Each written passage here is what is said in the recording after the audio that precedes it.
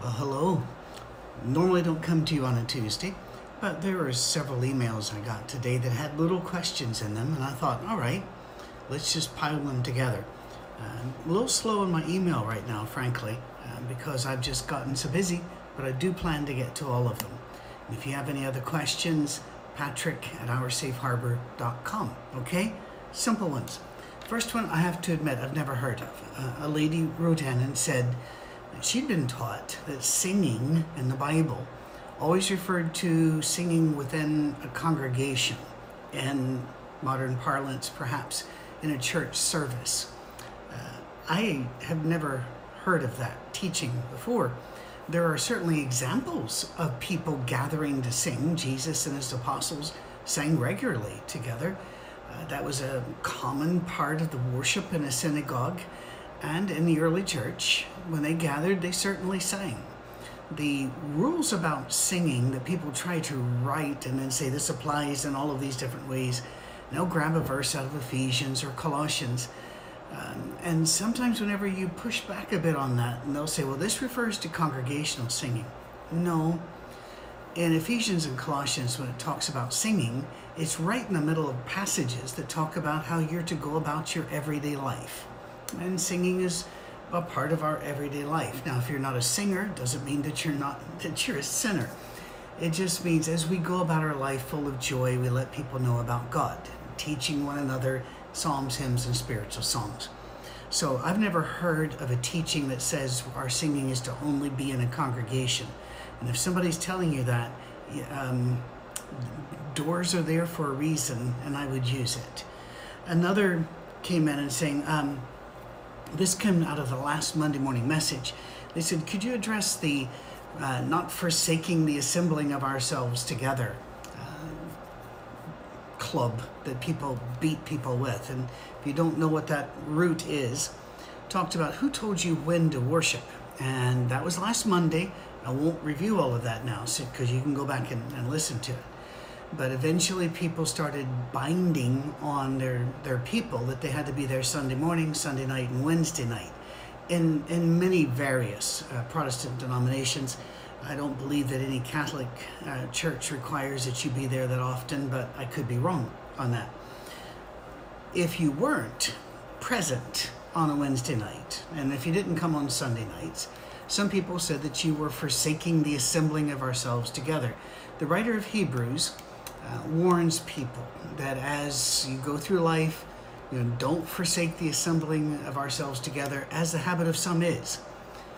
So that means when, in the way I was raised, we were told when the door swings open, you swing in.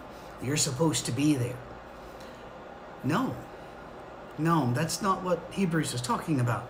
These are people who had just quit. These are people that let other things take the place of. Now, there were places I've lived that are beauty spots, and one of them was Colorado. And it was amazing to me how many Christians believed, it's Sunday, but the mountains are there. And they would just not be there. Now, a long time ago, I lived in Colorado for a short period and married my wife there. And we left and ended up back in Scotland. But I was a youth minister, kind of. They hired me as a youth minister, and I was terrible at it, frankly. Just absolutely horrible at it. Had no clue what I was doing.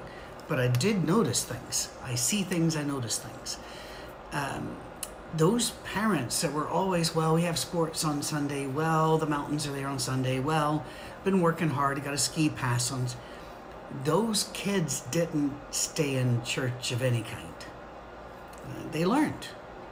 And so there's a need to be involved. There's a need to be present. But that doesn't mean that whenever church arbitrarily says Wednesday night is the time and place you have to be back here, that they have the authority to do that.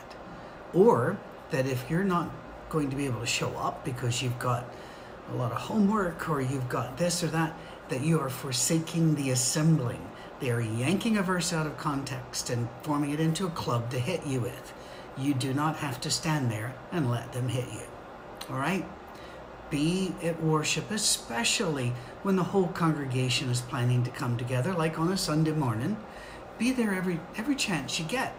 And if you don't have a chance, you don't beat yourself up over it.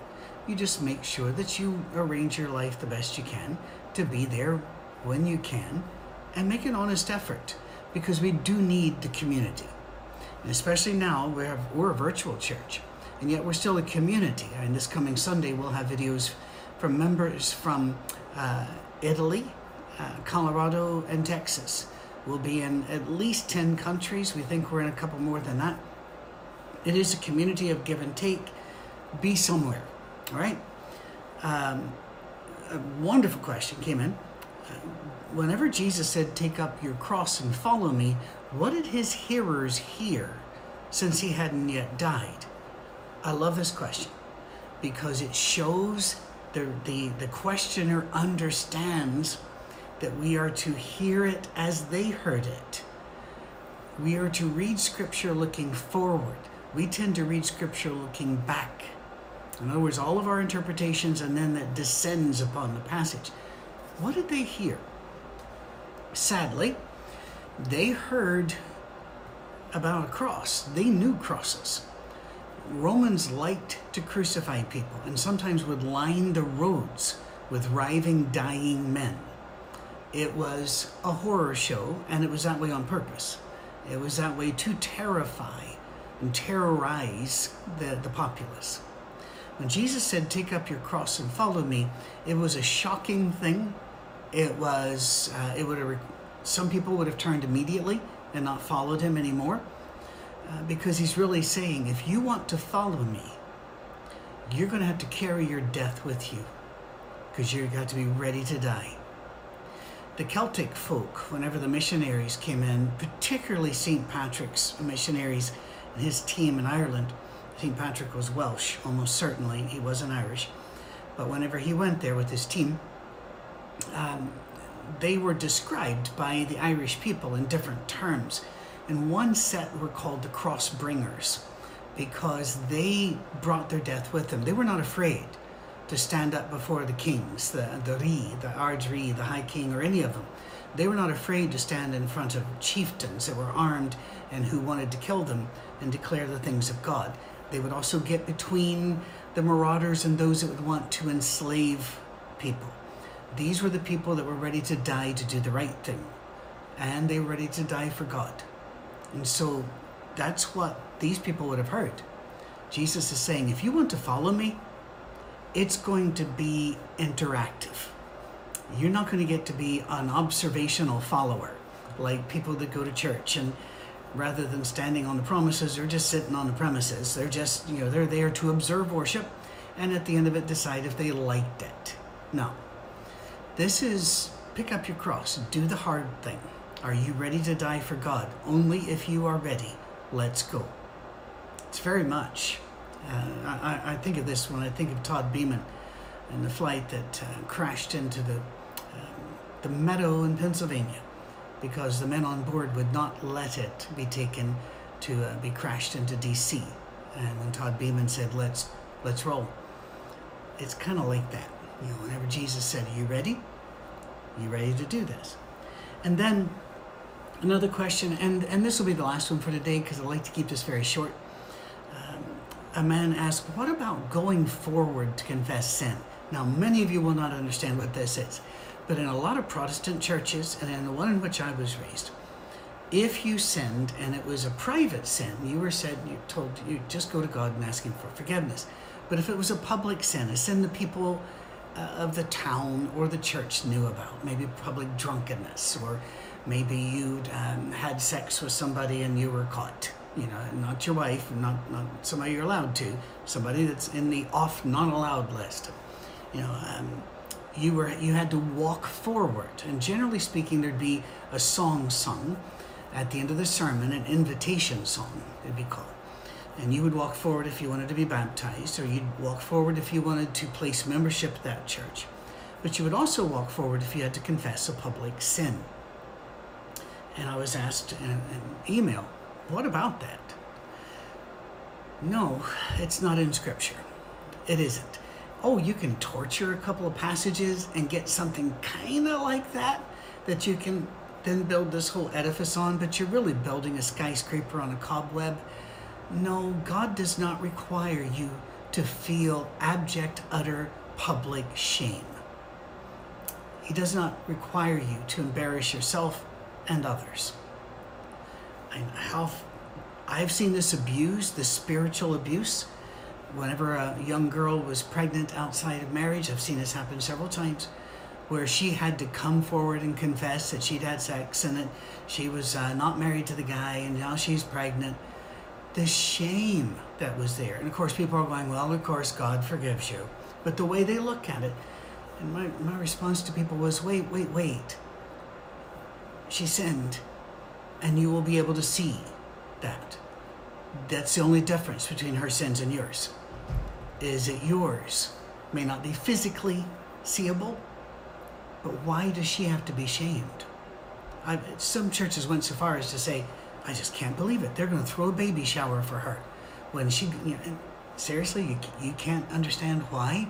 It might be nice to show the young lady love, acceptance, and help, rather than, I'm sorry, you sinned. There's no Jesus in this. None. Now, again, if I was guilty of murder, it might be nice to let the whole church know I'm really sorry. But that whole mechanism, worship service, not found in Scripture. An invitation song after the sermon, not found in Scripture. Coming forward to the front of the church building not found in Scripture. Coming forward to the front of the non-existent church building, not found in Scripture. Confessing your sin to all. Well, hang on. The Bible does talk about to confess our faults one to another. And many versions do, in my opinion, sadly, say sins. I believe the phrasing and the consistency is better around the word faults. I believe that we do tell each other, I have this struggle. And therefore, for example, an alcoholic would say, while it may not be a sin to have a beer, or it is to me, because to alcoholics the thing is that they say is that one drink is too many and 4 is not enough. It's that they understand they have no control there. That's part of the process, getting better. And there may be other things. I have weak spots in my own life that I openly tell people, this is not for me. I can't really do this. So we can share our faults with each other, but the idea of sharing is so that we can help each other and we can watch out for each other and we can carry each other. It has nothing to do with, you must go through the ring of fire of shame before then you're acceptable and pure to be with us again. No, that's not of Jesus. Thank you. Enjoy your week. Tomorrow, if the Lord is willing, we will take a look at the back part of 1 Corinthians chapter 7, and if possible, move a little bit faster through. All right, God bless you. Patrick, it's oursafeharbor.com. Let us know if you have questions or needs.